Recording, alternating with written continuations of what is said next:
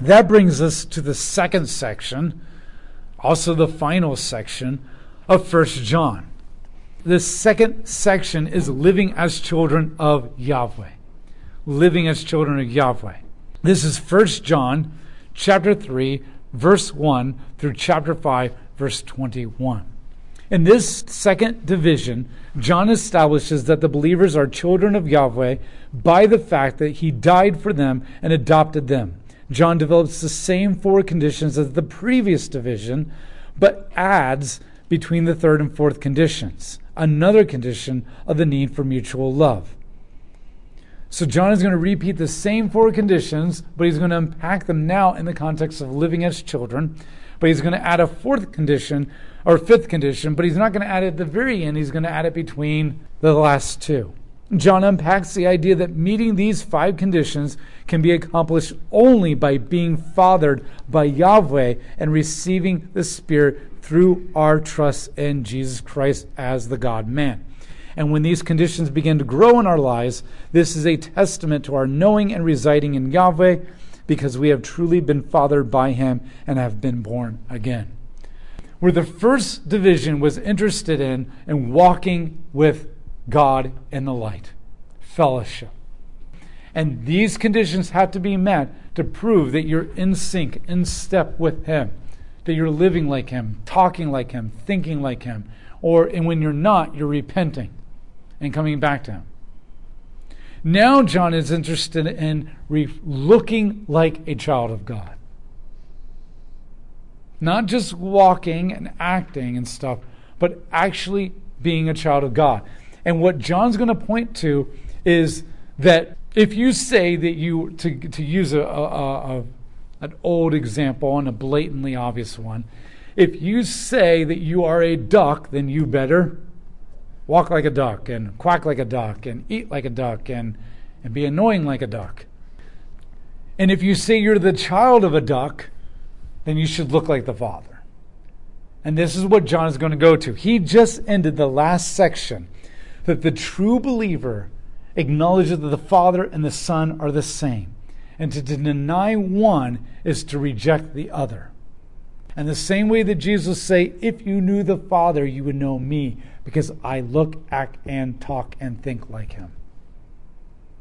Therefore, if you say that you're of me and you're my child, then you will look like me. You will act, talk, think, and look like me. Granted, you're maybe a little child and you have a lot more maturing to do. But we can at least see the resemblance. And we know that, right? When kids start something, they're like, oh, you look so much like your mom, or you look so much like your dad. But it's not until they get into their 40s and 50s and 60s, you're like, oh my gosh, you look exactly like them, right? John acknowledges that. He's not saying that you will 100% look like him and act like him and talk like him and think like him, because nobody can do that, right?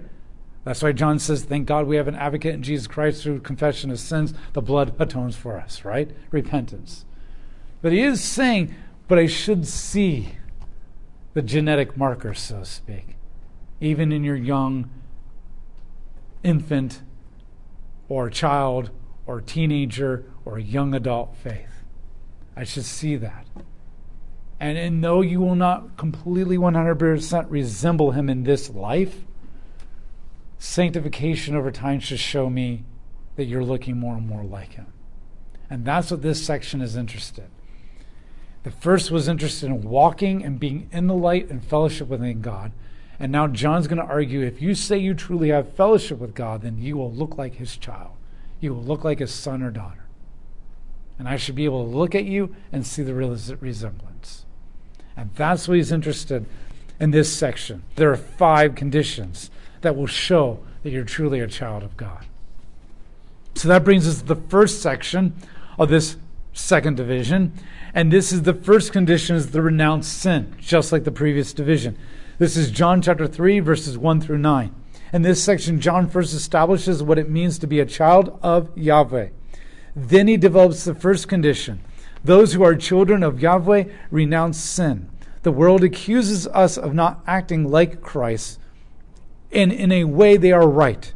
A true child of Yahweh will act like his father. And most of the religions of the world, there is no connection between moral ethics and religious commitment. It is because Christianity has done such a great job in making this connection that the secular world expects it from us.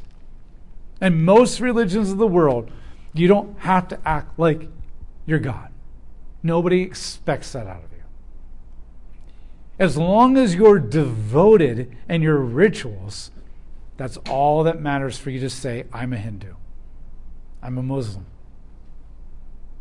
Only Christianity expects the same moral righteous reflection of the Father that the Father has, or to become like that. And because Christianity has so shaped the American culture and so modeled that and taught that, that's why so many non-Christians expect that from us as well. Because we are the ones who taught and communicated that that's what it means to be a Christian. You can call other religions people hypocrites all you want, and they'll be like, okay. We don't even know who Allah is. Allah has never revealed himself or made himself known to us. I don't even know what it means to act and talk and act like Allah, because no one knows Allah. The Hindu gods are all an illusion.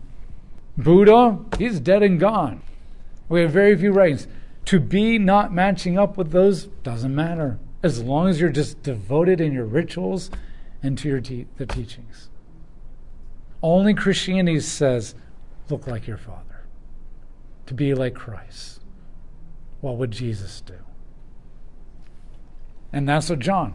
And so every time we're called a hypocrite in some ways, now, granted, just because you mess up doesn't mean you're a hypocrite. A hypocrite says, I don't mess up, and then you do, and you don't own it. But when they say, why don't you look like that? That's no different than what John is saying. And you can either say, oh, well, you don't know what you're talking about. You're not a Christian, or whatever. I'm not actually making a mistake. Or we can say, you're right, and that's why I need Jesus. And that's why I'm doing everything I can in Bible studies and accountability groups and stuff to become more like that.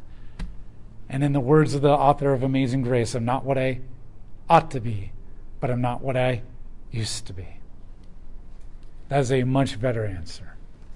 What happens is this sonship father thing becomes a transition into this new section or new division of being children of God, but his looping back to the righteousness becomes the transition into going back to the first condition of renouncing sin. These two statements, Father and Son, lead us into the next division, and this statement of living righteously and practicing righteousness loops us back into the first condition again, renouncing sin. Chapter 3, verse 1. See what sort of love the Father has given to us, that we should be called God's children. And indeed we are. For this reason the world does not know us, because it did not know him.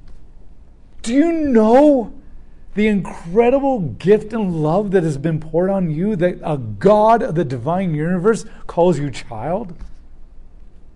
That you can call him Abba? Abba was the Aramaic term for daddy, the affection intimate. And I already mentioned this, like there is no other religion that creates such a father-child, mother-daughter-like intimacy like Christianity. I already mentioned Allah does not make himself known to anybody. And every Muslim, whether they're liberal, conservative, radical, jihadist, or peaceful, or American, first-come Muslim, multi-generational Muslim, every single one of them will tell you that the minute you say you know Allah, you're automatically sinning and you have no salvation. Let alone to say dad, and for him to say child. The Hindus, the God force has no personality. Allah at least had a personality and a being. He just doesn't want to reveal it to you and doesn't want to know you and hang out with you. But the Hindu gods, they have no personality. That's a force, the God. And he's asleep and you're just a dream in his mind. I only say he because I grew up in Christianity. The force. And all those avatars are all an illusion. They don't know you. The pagan gods of the elements, the storm god, whatever really, in Africa and Rome and Greece and Babylon, whatever it is, all those elemental pagan nature gods, if you've ever read the mythologies, they don't care about you in any kind of a way. And even the ones that Zeus fathered himself biologically, he barely pays attention to his children.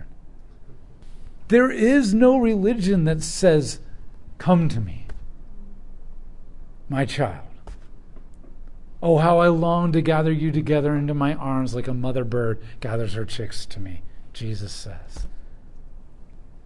That you can call him Abba, that you're called a child of God. And that literally became a human and allowed the children to play around him. Even the Roman Empire, that was unheard of, because Roman fathers, children, get them away. You only are relevant when you become 12 or 13 years old. No other religion has that. Do you know what incredible gift it is, and what kind of love the Father has poured on you to call you children? The false teachers aren't doing that. Indeed, we are.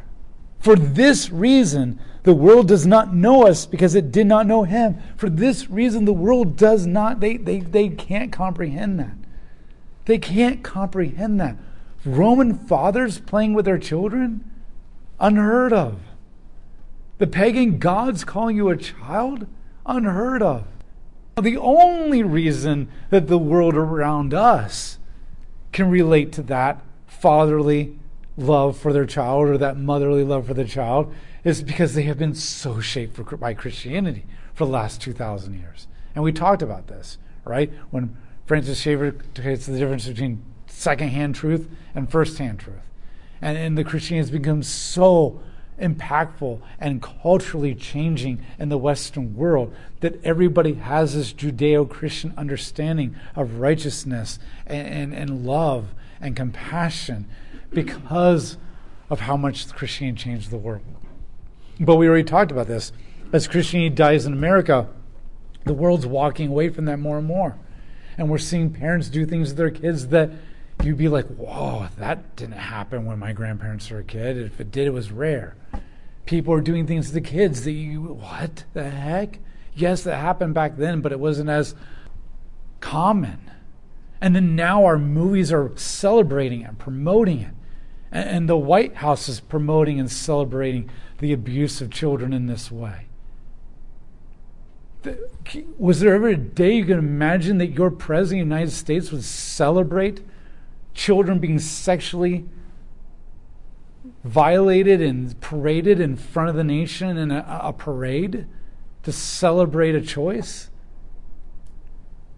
As we walk away from Christianity, we're going to walk away from this idea, and the world's going to become more and more confused by this father, son, mother, daughter, and then all the possible combinations kind of a love. They don't recognize that because they are not of the Father. This is why we need to be light. And all the more why we need to not only embrace the truth so we're not misled and led away, and that we can preach the truth to people, but we also need to embrace the fellowship of God so we can show them what real love looks like. Not a distorted political ideology love, that love is love, but it actually hurts people and violates them. We need to show them what real love looks like. Verse 2, dear friends, we are God's children now, and what we will be has not yet been revealed. We know that whenever it is revealed, we will be like him, because we will still see him as he is. And everyone who has the hope focused on him purifies himself just as Jesus is pure. This is important too. Once again, wisdom literature. If you don't look like the Father, then you're not of the Father. But then the Christ part comes in, the blood of Christ comes in and says, but dear friends, we are God's children now, positionally, looking like him. But what we will become has not yet been revealed. I get that you're not all looking perfectly like your parent. But don't worry. Because if you're truly in him and you're truly as the child of God, then eventually you will grow up and mature and become just like him. John does not expect perfection. He does not expect you to immediately look like God the minute you're born, just like your little pudgy little baby didn't look immediately completely like you when it was born. But he expects that you are a child, therefore you will grow and continue to grow, and you will look more and more like him as you grow. Verse 3, and everyone who has this hope focused on him purifies himself.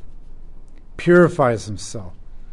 He's not saying that you are purifying yourself and making yourself holy and sanctified through your own works and efforts.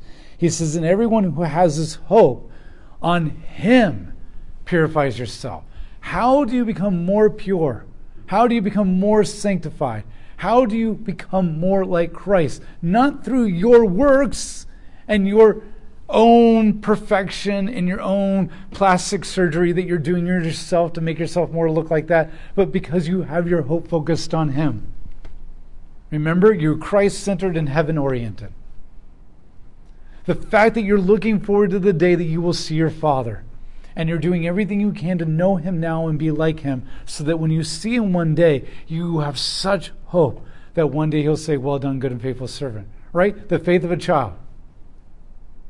When Christ said the faith of the child, he didn't mean, I want you to be immature and finite in your understanding of God like a little child is. Right? Because you're like, oh my gosh, no way. I want to be like that. He meant that child who has one desire and one desire only, and that's to please their parents. Right? As a little kid, they're like, look at the picture I painted. And you're like, yeah, that's great. We put it on the refrigerator? Yeah. On a maturity level, that's not a great picture. But your child is like, do I approve? Do you approve?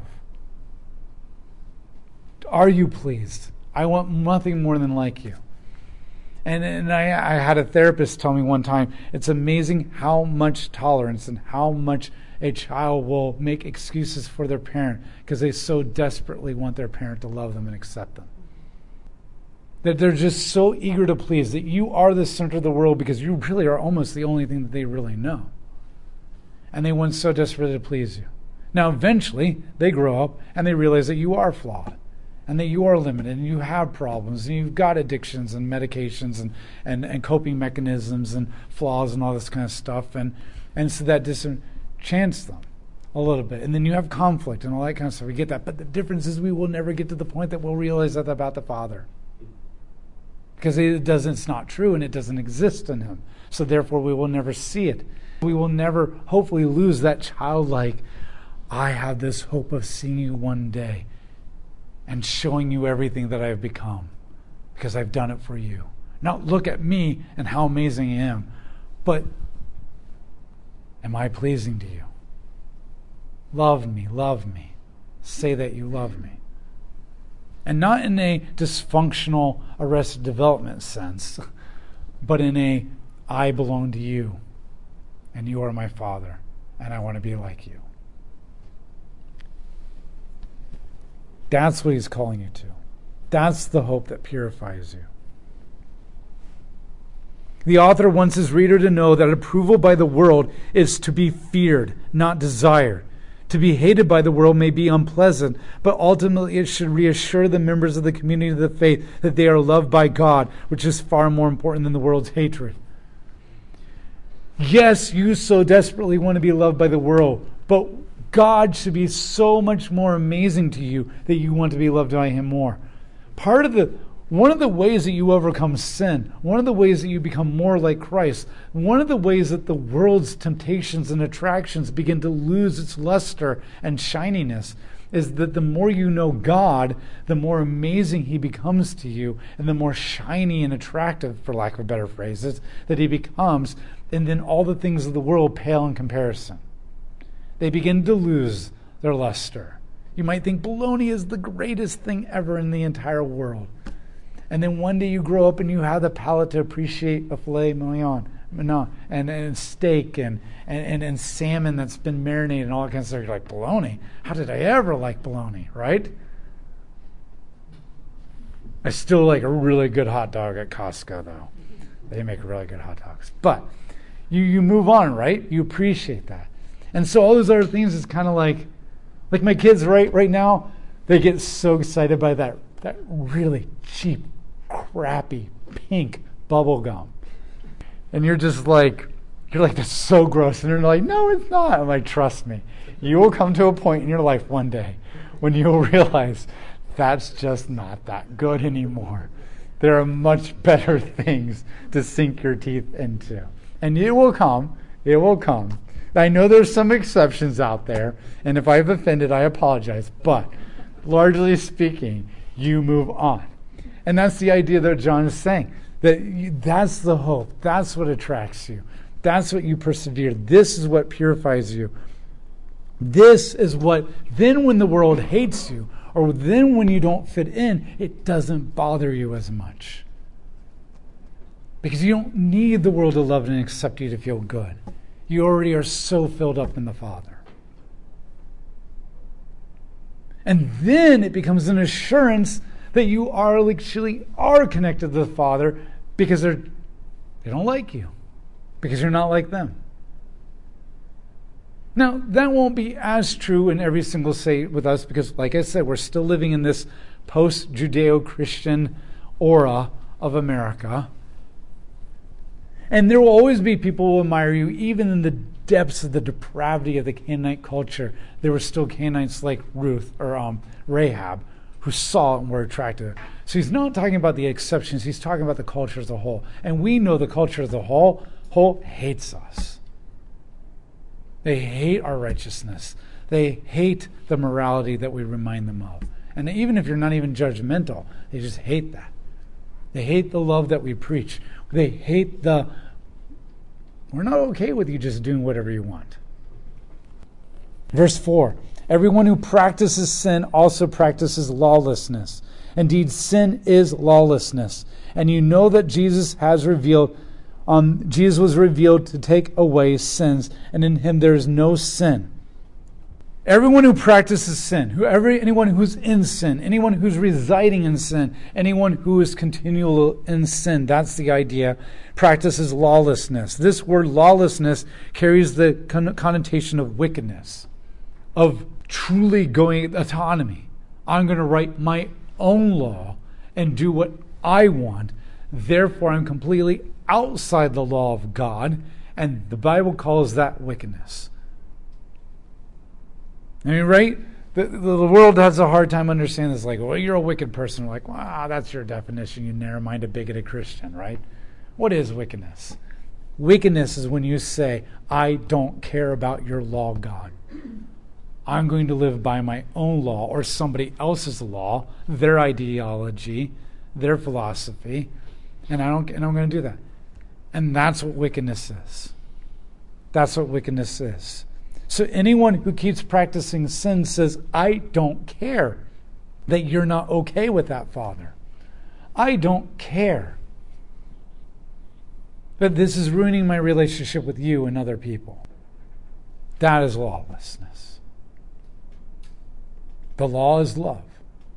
And you following your heart is never loving to other people. And he's not talking about a specific violation of the specific law and its commandments. He's talking about the law of love. Yes, the Mosaic covenant is about love God and love others. But he's not specifically thinking, like when Paul quotes this off, he says, do not covet and do not like this. And when I came across these laws, sin came all the more. And right, and I want to do those things, but I can't. And he's talking about very specific commandments. But John is just talking about in general that I want to do what I want to do, regardless of how it affects God and affects other people. And that's why I'm going to keep doing my thing. And that's lawlessness. And yes, that will automatically be violating specific commandments, but that's not what he's talking about. Verse 5, and you know that Jesus was revealed to take away sins, and in him there is no sin. in remaining verses, John makes 2 points about what a life of obedience in Jesus means. What does it mean to renounce sin and be obedient? First, the purpose of Christ's coming was to oppose sin in every way. You demonstrate who you are, who your Father is, by the way that you live. Jesus came to renounce and do away with sin. He did it away with the penalty and the control of sin over your lives, the cross, and he did away with sin in your life through the indwelling of the Holy Spirit. And for you to go back to that shows that you have a different Father. Verse 6, everyone who resides in him does not sin, and everyone who sins has neither seen him nor known him. So the second point that he's making about what life and obedience to Jesus Christ means is that the children of Yahweh do not sin. At this point, once again, you're like, okay, that contradicts everything in the Bible. And that even contradicts what John said in chapter 1, right? When he said, yeah, those who say they don't have guilt, or those who say they don't sin, okay, but we have Christ, right? And so in that context, you say, okay, he doesn't really mean that you don't sin ever, right? Because thank God we're in Christ.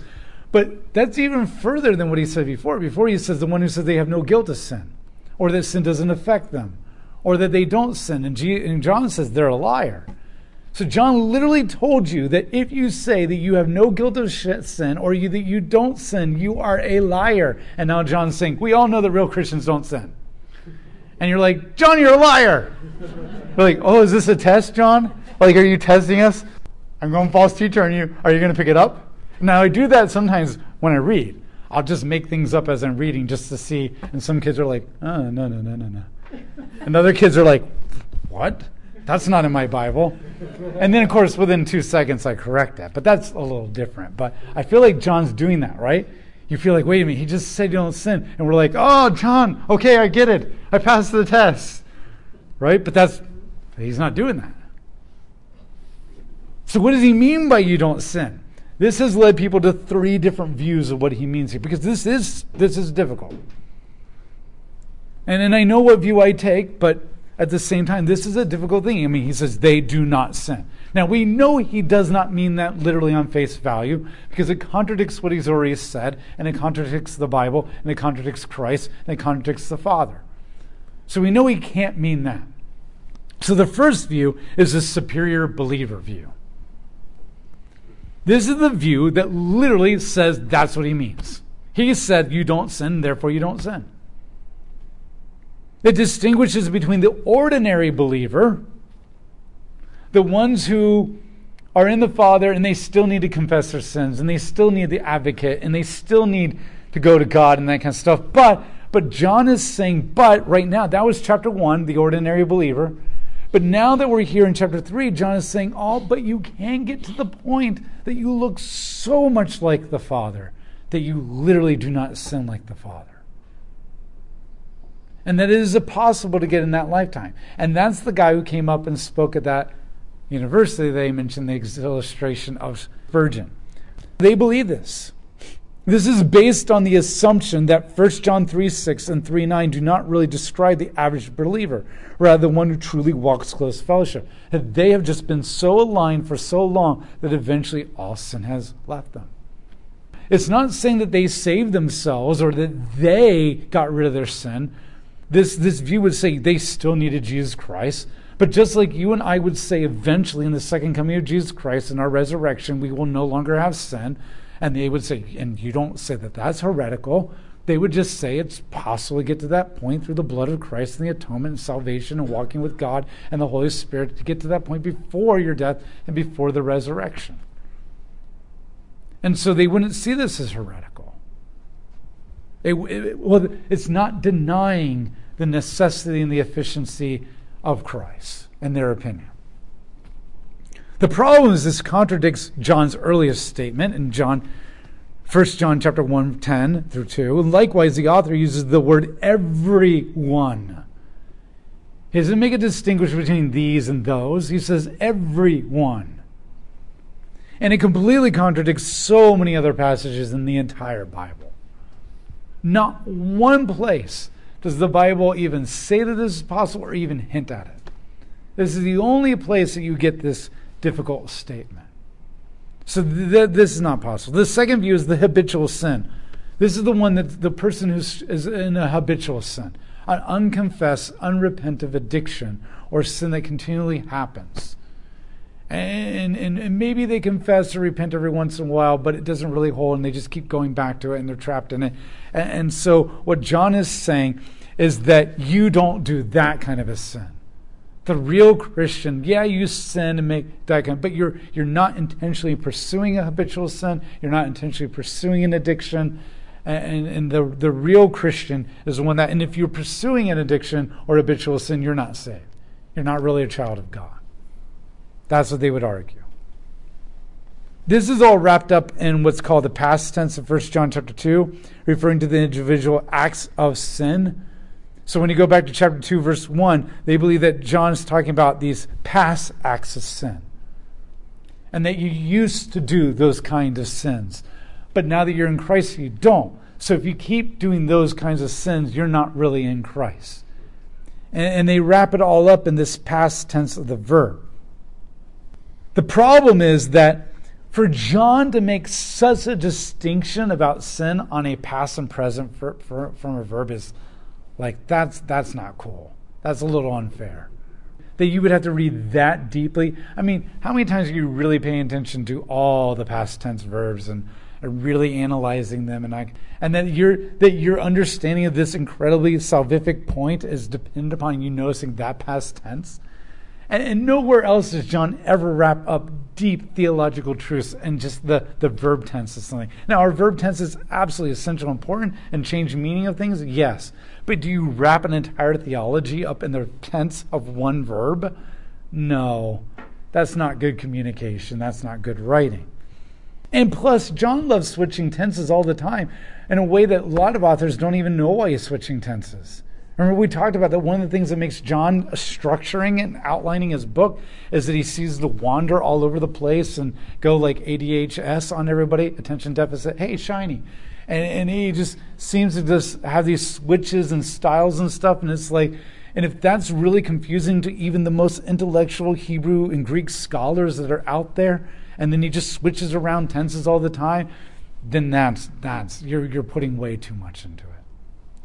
This leads us to the third view, that the fully transformed child of God will not sin.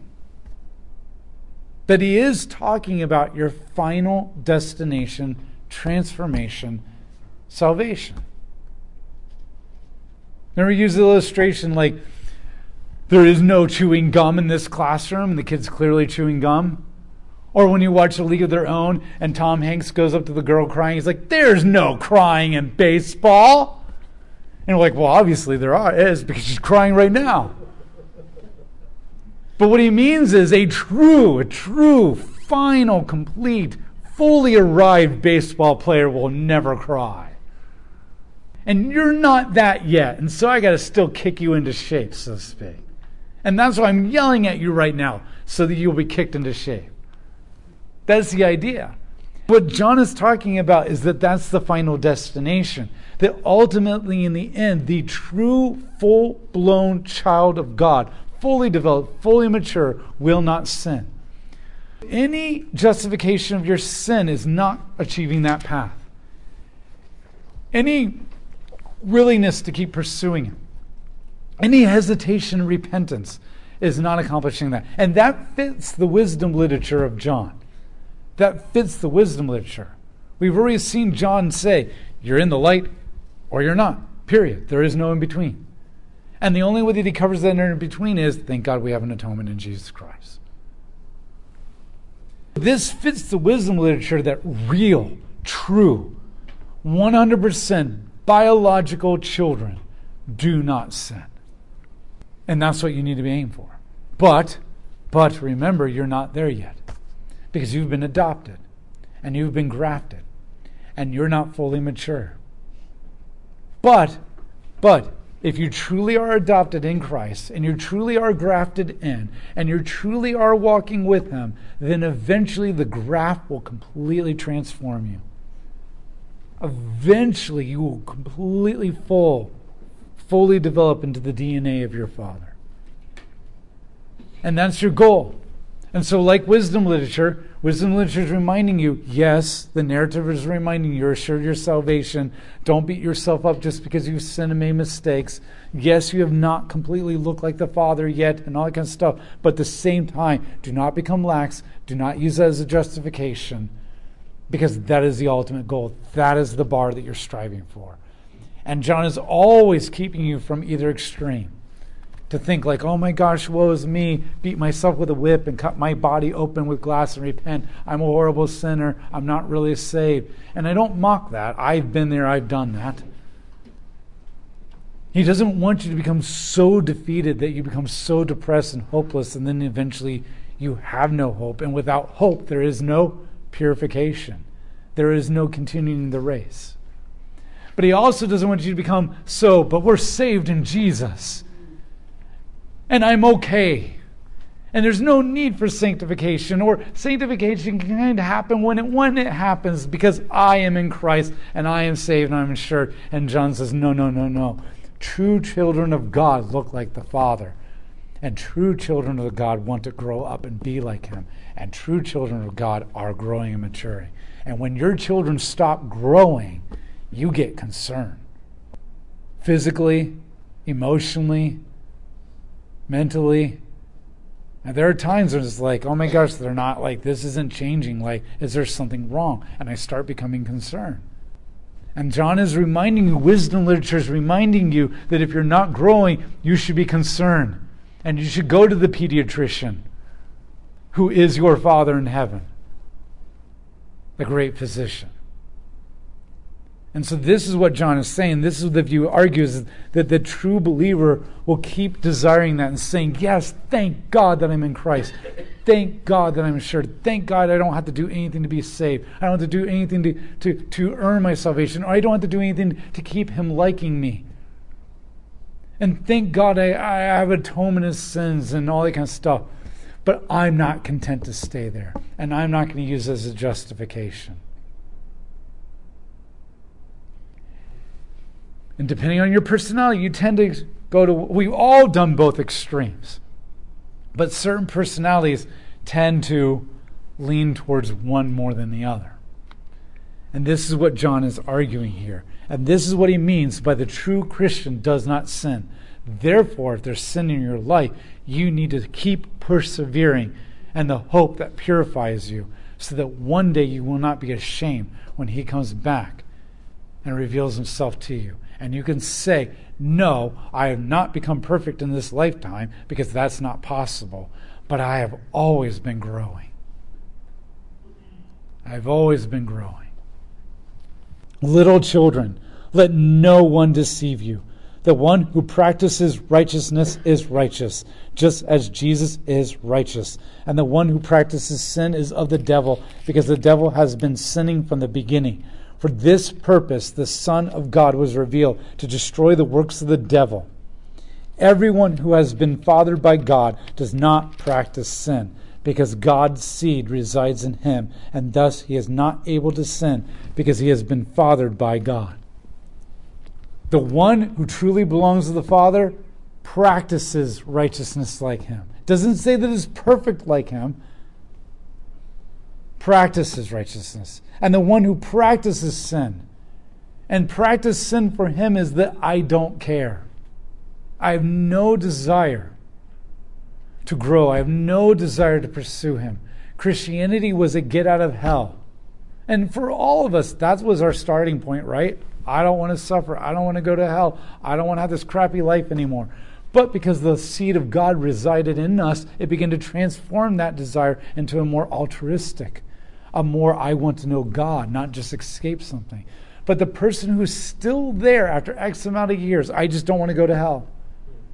They have no desire to know the Father deeper. They have no desire to look more like Him. They have no desire to cease from what He wants them to not. Or it's not that important to them. It's there a little bit, but not important. Even the non-believer has that desire to a certain extent.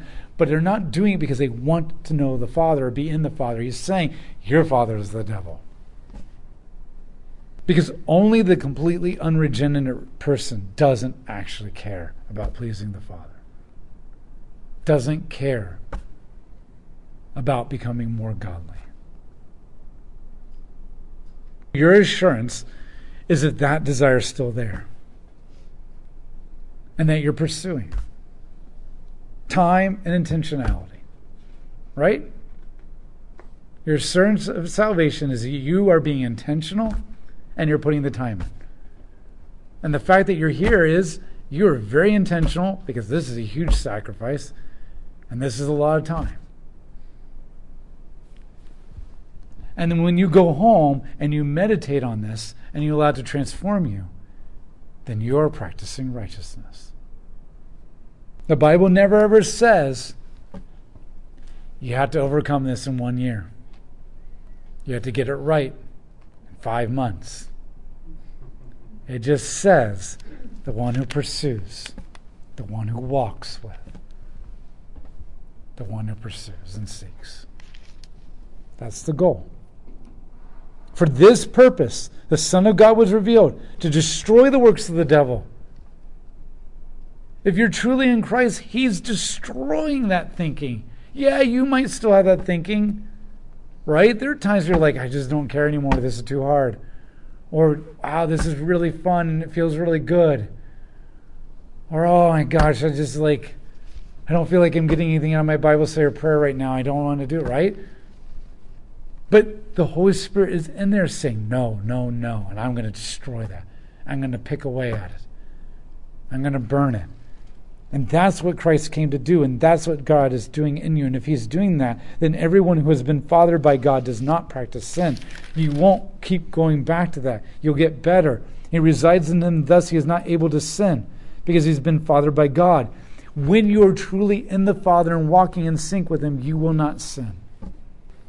Therefore, when you sin, you need to get back in sync with the Father. By this, the children of God, or the Father. Does this make sense? And I know John is kind of repetitive. We're like, okay, we're going through these claims again, these conditions again. But because we need to hear it, and we need to understand it, and we need it to be beaten into our head, so that we will not beat ourselves up and say, woe is me, I'm not really saved. And John says, no, you are. Look, you're meeting these conditions. That's your assurance. But at the same time, we won't be like, okay, well, then I'm okay, and I don't have to pursue this anymore. And John says, no, because remember, the real son does not sin. The real daughter does not sin. That's what you need to strive for. And when you maintain that tension, it's like taking both sides of the electricity in your circuit board and trying to hold them together. Maintaining that tension. There's always a part of you who wants to go one way or the other, or to reject one or the other. But only when you hold them together in Christ that you truly are saying, okay, I am in Christ in this moment.